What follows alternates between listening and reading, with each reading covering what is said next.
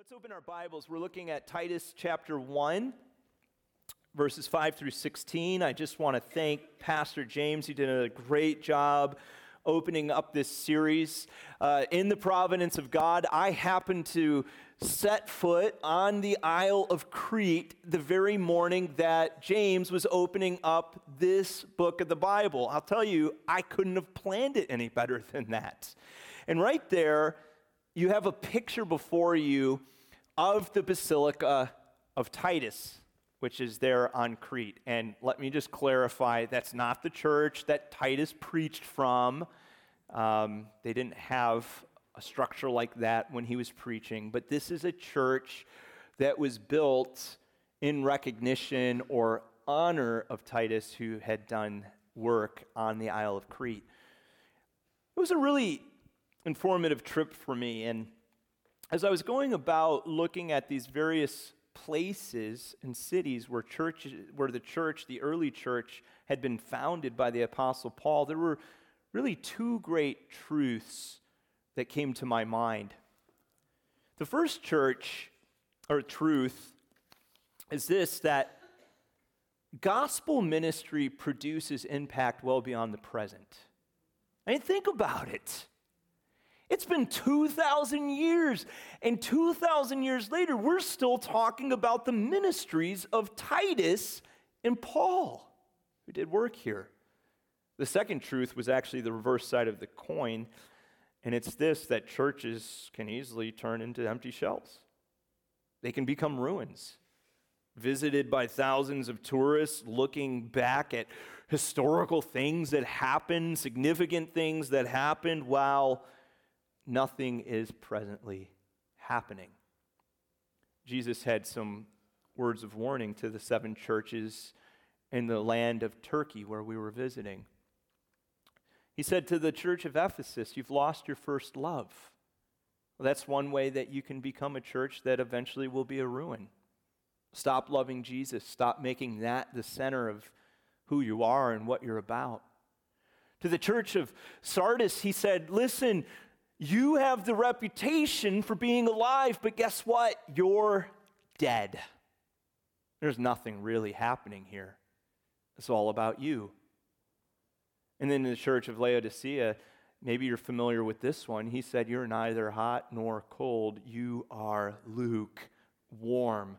And in that day and age, that culture, they had purposes and uses for hot water and cold water, but nothing good came out of lukewarm water. So how does this happen?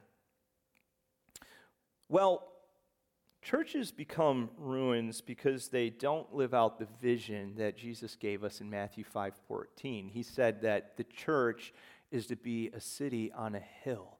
They're to shine the light of God's truth into the places and regions around them.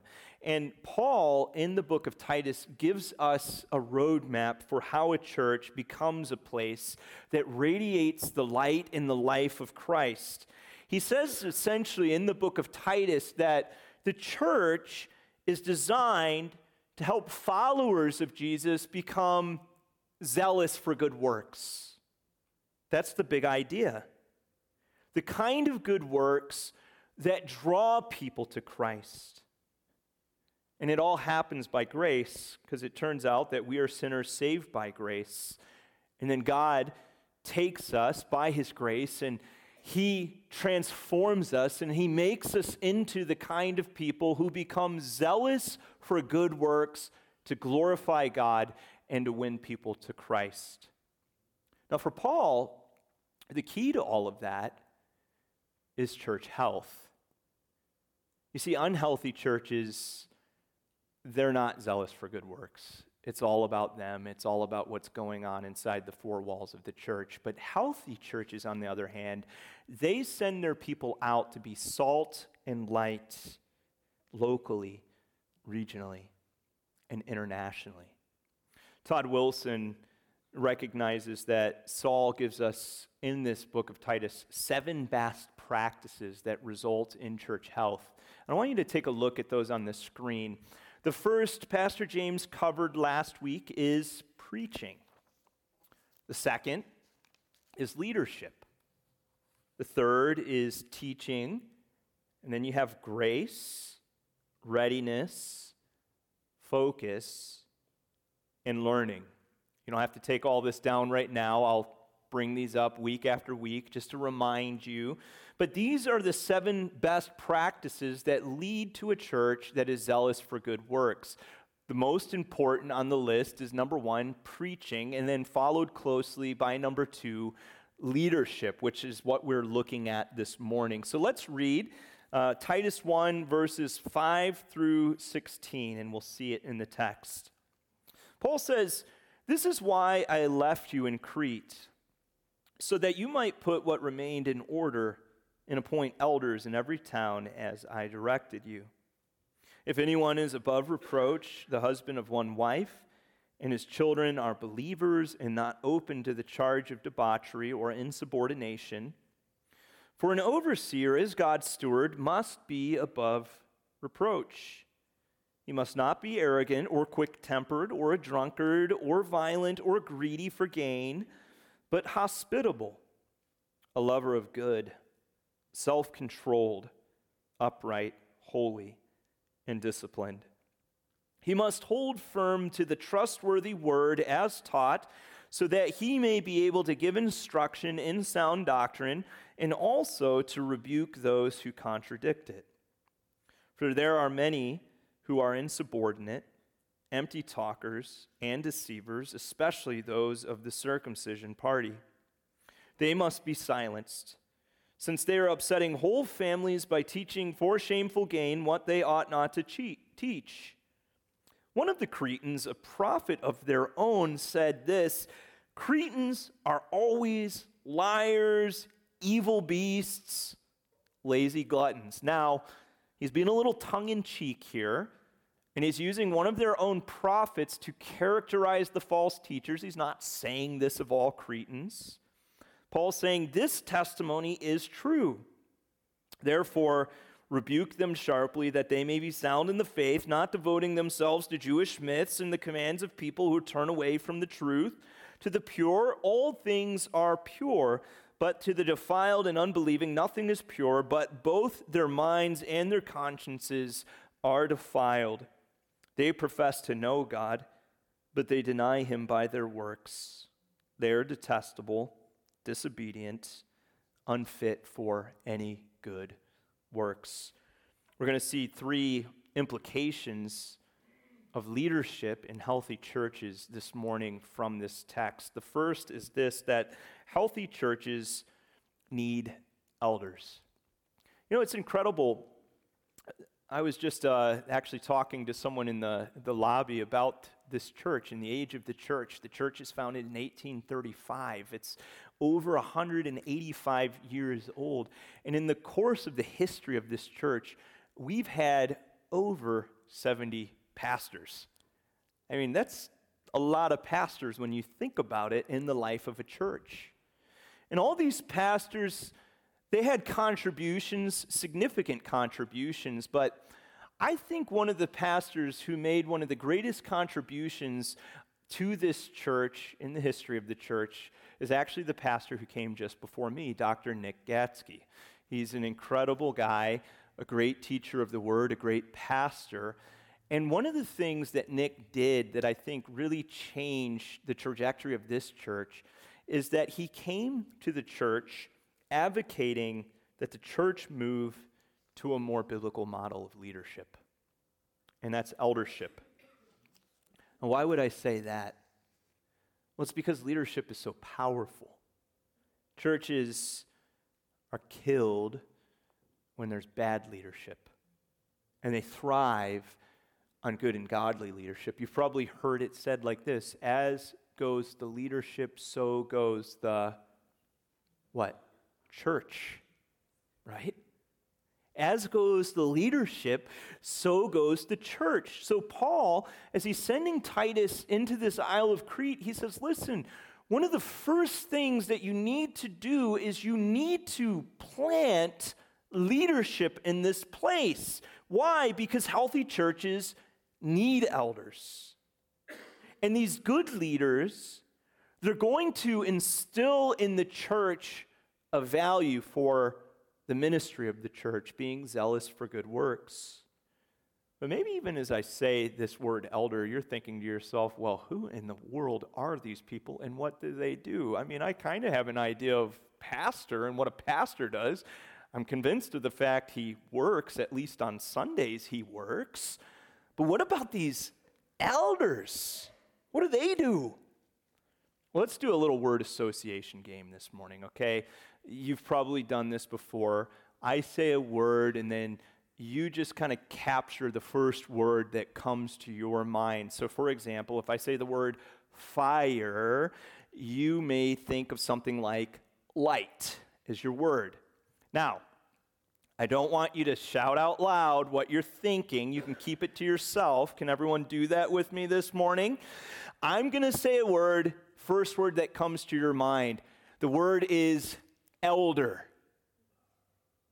Now, sadly, for a lot of people, when you say that word, they think meetings, and way too many of them. And as Harry Fletcher likes to say of these meetings, just shoot me dead. I mean, it doesn't sound fun. And the sad thing is that is what can happen within churches. Eldership can devolve into a meeting of men. That's not a good thing. There's far better words that should be coming to our mind when we think of elder, such as teach and doctrine and shepherd. And a really important word is indispensable.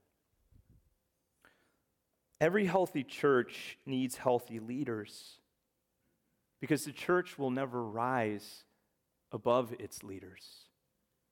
And interestingly enough, the Bible doesn't have a lot of specific guidance on church polity or governance, but it does consistently insist upon eldership, which, we're wise to remember this, because much of what we do as a church, how we organize ourselves and how we do ministry, that's not all biblically required.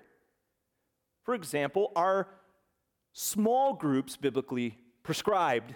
The answer is, Lori's shaking her head yes, but I'm going to burst her bubble. The answer is no. What about 4 membership meetings per year? Well, thank God the answer to that one is no. What about using Robert's Rules of Order when you're doing a membership meeting? The answer is, sorry, bylaws, Bob. The answer is no. What about having a choir? No. But eldership, we see that in the scripture. Why? Because churches fall apart without solid leadership. So as you look at the New Testament, you see Paul on his missionary journeys installing elders every place where he plants a church. For example, you look at Acts 14:23, and it tells us that Paul and Barnabas did this. It says, "And when they had appointed elders for them in every church with prayer and fasting, they committed them to the Lord in whom they have believed." The pattern is consistent. We read of elders in the church of Jerusalem, in the church of Ephesus, the churches that Peter writes to in his letters, Pontus, Galatia, Cappadocia, Asia, Bithynia. James points out the idea of elders in James chapter 5. And what you get as you put this comprehensive picture together is that elders are essential. You have to have them in a church. So now the question remains, well, what kind of elders do we need? What's essential to the role? Degrees? Business acumen? Political savvy? Good looks? I like what Brian Chappell writes. He says, "Notice that among Christian leadership qualifications, there are no mountains to climb, no alligators to wrestle, no pilgrimages to make, no prophecies to utter, no ancient manuscripts to decode, no visions to conjure, no tortures to endure, and no miracles to perform." Now listen closely to what he says here. The standards for Christian leadership strictly relate to one's examples before others. It's all about example, and I find that encouraging because church leadership is not about finding the next unicorn. that privileged, unique person that has the genetics or the skills that no one else has. They have those unrivaled qualities. That's not what we see in the scriptures. No, Paul says it's about finding men who are worth modeling your life after.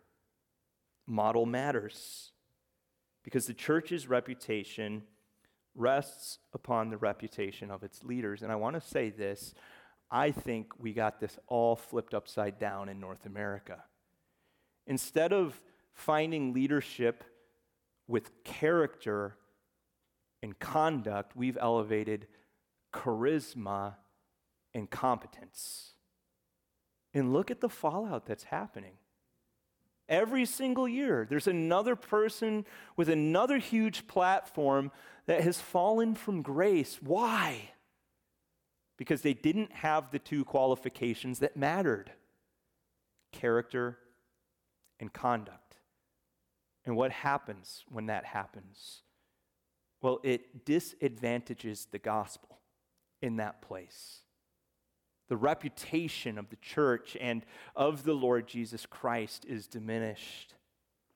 So Paul is not concerned about charisma and competence. He cares about your personal life and how your actions impact others. I want you to see an important word in the text. Look at verse 5 and verse 7. The word is above reproach. But Rob, that's two words. No, it's one word in the Greek.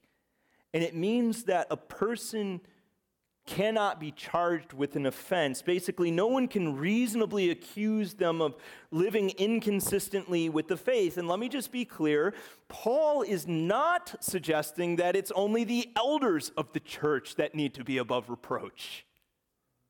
Every Christian needs to have a good reputation inside the church and outside the church. It just so happens that elders especially need to be above reproach because, again, the church will not arise above its leaders. So how do you discern that objectively? Well, look at three different spheres of life that Paul tells us to look at. The first sphere is a person's home life. The second is their overall pattern of life. This is their overall character and conduct. And then thirdly is the area of biblical conviction. So think about the home first. Look at verse 6. It tells us this, that an elder is the husband of one wife, and his children are believers, not open to the charge of debauchery or insubordination. Now, I don't understand that to mean Paul here is creating some technicalities or two technicalities in particular when it comes to leadership, meaning if you've ever been divorced or you're presently not married or one of your children goes off reservation, well then you're just perpetually disqualified from leadership. Here's what I think he's saying, and I think it's a lot simpler than that, that if a man is married, and if he has children, he had better be a faithful husband and a faithful father. Because after all, if he's not faithful in his home, he's not going to be faithful to the church. So here's a word to fathers for just a minute. This extends well beyond just simply maintaining your marriage vows. It's about your overall quality of leadership in your home, being present, discipling your children, being a man of prayer for your household. You're not a workaholic who gives your family the scraps, but you're giving them your best. You give your children emotional warmth. They know that dad loves them. And dad is the same man in the home as he is in the church. That's what this pattern of life is all about. It's not a compartmentalized life. It's who you are when no one is looking. And guess who sees who you are when no one's looking? Your kids. What kind of character does this man possess? Well, verses 7 and 8, he's not arrogant.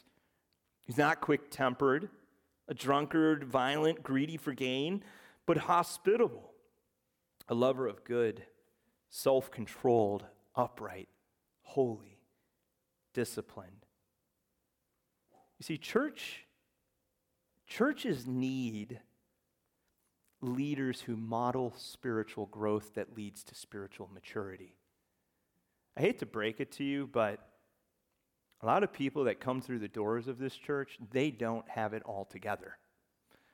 I've had multiple conversations with people over the years. They're like, oh yeah, I came to church, and when I got into the church, I was just expecting to stand out as this big sinner against everyone else. I was expecting everyone else to have it all together. And here's kind of the sad thing. They're like, then I started rubbing shoulders with those people, and they don't have it all together.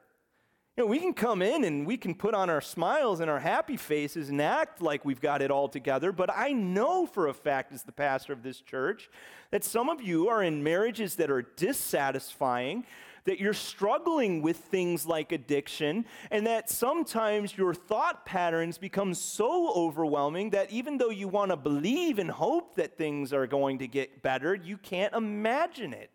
Here's the thing. Every Sunday when we walk through the doors of the church, there are a lot of people who are spiritually struggling.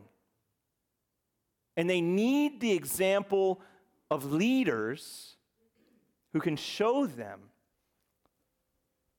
that they don't have to be stuck, that there's a way forward. I like what Brian Chappell says. Listen to this one. He says, godliness in leaders is a gift of hope to those who are struggling. Let me say that one more time. Godliness in leaders is a gift of hope to those who are struggling. You see what he's saying here? He's not saying that the example of a mature Christian is about making you feel unworthy or inferior. That's not what it's about at all. In fact, if someone positions or postures themselves in that way in the church, they are by definition not mature. They don't get it. No, good examples are meant to be like anchors to show people in the church that the gospel has real power, that change can happen, that tomorrow doesn't have to be like yesterday. And we all need that reminder. I need that reminder. And here's what's even cooler. You don't have to be an elder to be that anchor. Parents, you can be that anchor for your children. If you serve in Sunday school or as a youth worker, you can be that anchor for children in the church, or a small group leader, or a spiritual mentor to others. You are an anchor to someone who's going through the same process of growth that you've gone through in your life. And every church needs that. But most important, churches need people of biblical conviction. And when it comes to this elder, Paul's saying that this guy is a man of the word, that he knows the word of God and he loves the word of God, that he's like that man in Psalm 1 who does not walk in the counsel of the wicked, nor stands in the way of the sinner, nor sits in the seat of the scoffers. You know what that means? It means that this guy's worldview and pattern for life is not being shaped by all of the noise around them, like the pundits and YouTube and those types of things. No, this man delights in the law of the Lord, and on his law he meditates day and night. And Paul says that a man who allows his worldview to be shaped in that way is able to give instruction in sound doctrine and also to rebuke those who contradict it. Now, John Calvin, the pastor and theologian, he talked about the need for pastors and elders to have two voices in the church. The first voice is for gathering the sheep and feeding them. That's biblical instruction. The second voice was for scaring away the wolves. That's rebuke. In fact, as you look at eldership, there are several different responsibilities that elders have in a church. The first responsibility, well, I would say 4 responsibilities, and the first is leading. So yes, If you become an elder or think about it, there are meetings. You have to show up to meetings because it's in that space of meetings that elders are carefully protecting and leading and advancing the mission of the church. Secondly, there is the responsibility of feeding. That's teaching the Word of God. Thirdly, there's care. That's taking care of the spiritual needs of the church. One example of that is found in James 5, where it talks about elders coming around a sick person, anointing them with oil, and praying over that person. The fourth responsibility is shepherding, which I would submit to you is protecting the church. You see, that's the third point that we're going to see this morning. Healthy churches, they need protectors. They need elders to protect the church. And it was this fourth responsibility that was especially needed on the Isle of Crete. Paul in verse 10, he says to Timothy, listen, I need you to go in there and establish elders because there is this group called the Circumcision Party, and they are greatly disrupting this church here on Crete. In fact, as Paul did ministry all throughout Turkey and Greece and in those regions of the world, he ran into people like this a lot. He references people like this a lot. I've heard it said like this: you can go to a different church and you'll always find the same people there. You know what that means? You might leave this church because there's certain types and individuals who have problems, but you go into the next church and they bring in the same two issues, and that is ego and rivalry. You're going to find it there too. So keep running, but they'll be there waiting for you. Paul says that the circumcision party is preaching a gospel plus message. You know the gospel, right? The gospel says this most basically: Jesus plus nothing equals everything. His work on the cross is a full and final sort of work for the remission of your sins, that when he died on the cross in your place, there is nothing that you can do. We all come to the cross in the same way, the same level ground, by the grace of God through faith. I can't add to the work of Jesus Christ. But here you have these individuals, and what are they doing? They're coming in and saying, you need Jesus plus special religious knowledge and rites and ceremonies in order to get to heaven.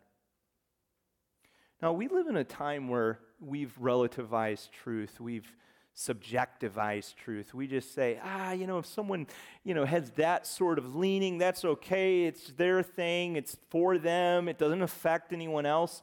But here's the thing. Paul comes out so strongly against false teaching because it's not insignificant. It's not a small matter. You see two things that it does. Damaged doctrine, first, you'll see, damages people.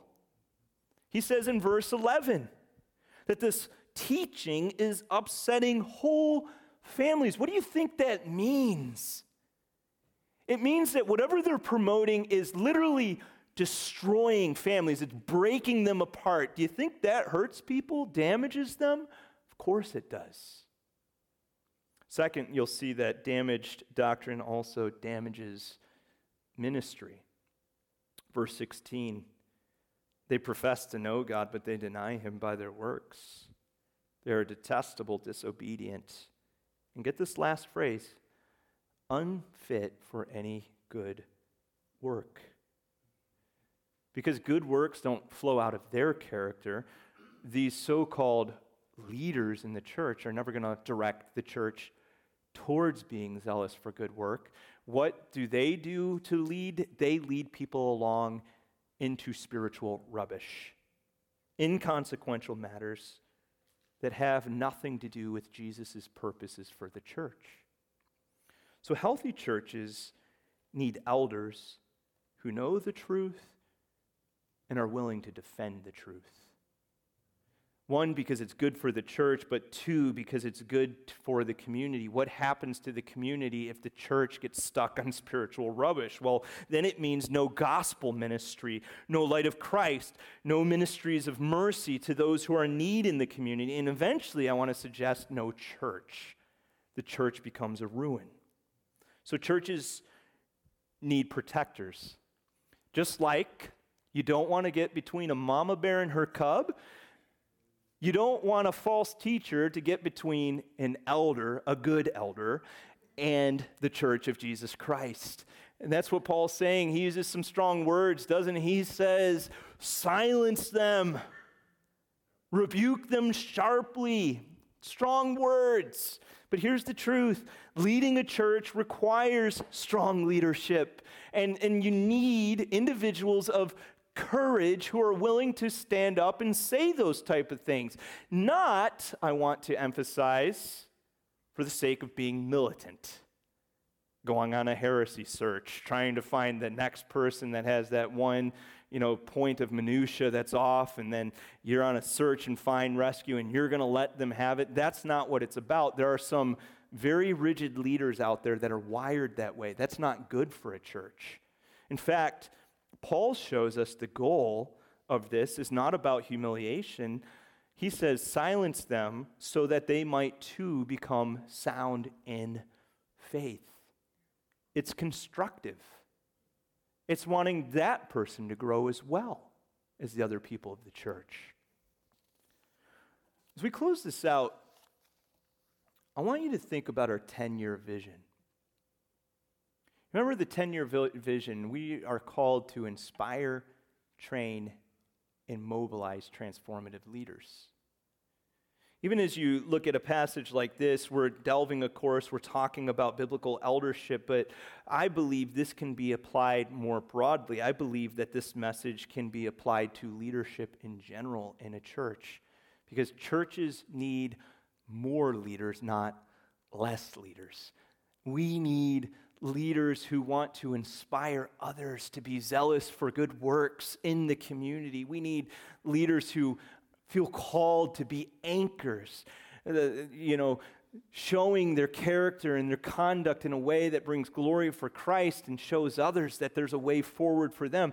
We need leaders who love the church and want to protect the church. So yes, we're talking about elders, but there's a need for leaders in general in every church. And I'm always going to be presenting this question before you. It's always on my mind. It's always on my heart. Are you willing to lead? Are you willing to take up the leadership baton? What do you mean by leadership, Rob? I mean being an advanced disciple. I mean using your influence and your resources and all the things that God's given you for the greater purposes that He has for your life. Not making your life about the 3-foot square that you occupy, but going beyond that. Getting on mission with Jesus. Doing things for His sake. Will you lead? There are Christians who avoid it. And there might be many reasons. But I think there's a big reason. I've traveled internationally quite a bit over my life, and one thing that I believe is indispensable when I travel international is I need a guide. I need the leadership of a guide. Because when you're traveling, especially if you just don't have the experience or if you don't know a place, there's a lot that can go wrong. I mean, some of it's just the simple language barrier issues. When I travel internationally, I've been in many different contexts, heard many different languages. In every single context, it just sounds like gibberish to me. I don't understand a word of what they're saying. In fact, when we were in Greece, we were on the Isle of Patmos, and Katie and I went into an ice cream shop for some gelato, and the girl behind the counter was trying to teach me how to say the word thank you. And she kept saying the word, and I kept saying something, and she kept saying, no, not like that, say this. And we went back and forth 10 times until ultimately she just kind of concluded, disaster. You're never going to get this. And I'm like, that's why I need a guide. Or what about like what place is safe and what place is dangerous? Or, one time I was traveling in Slovakia and I put my feet up on the chair across from me and a guy came in and he gave me a ticket. I had no idea what I had done. Took my money. I needed a guide. Imagine you're traveling and you hire a guide, and this guy takes you into like a city center, a plaza of sorts, where you're going in for some shopping and some dinner out. And after a while, the guide looks down and you have no clue where you are. And they're like, it's 5 o'clock. I've got some plans tonight and I don't want to be responsible for you anymore. So good luck. You can find your way to your hotel. I'm going to go do my thing. Now, what would you say? I know what I would say. I'd say, I don't care what plans you have tonight, you're going to be canceling those plans because it is not safe for me to try to find my way when I have no clue. I don't even know how to communicate with the taxi cab driver to tell him where to take me. Just because you don't want to be responsible for me anymore doesn't mean that you're still not obligated.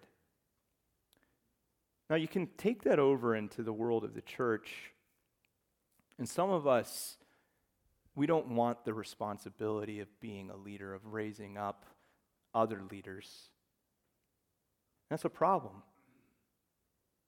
Because I don't think Jesus gave you the knowledge that he gave you from sitting through sermons week after week, whether good or bad, reading the Bible, good resources that you have, just so you could sit on all of that. I don't think he put the godly influences that he put in your life just for your own sense of peace and well-being.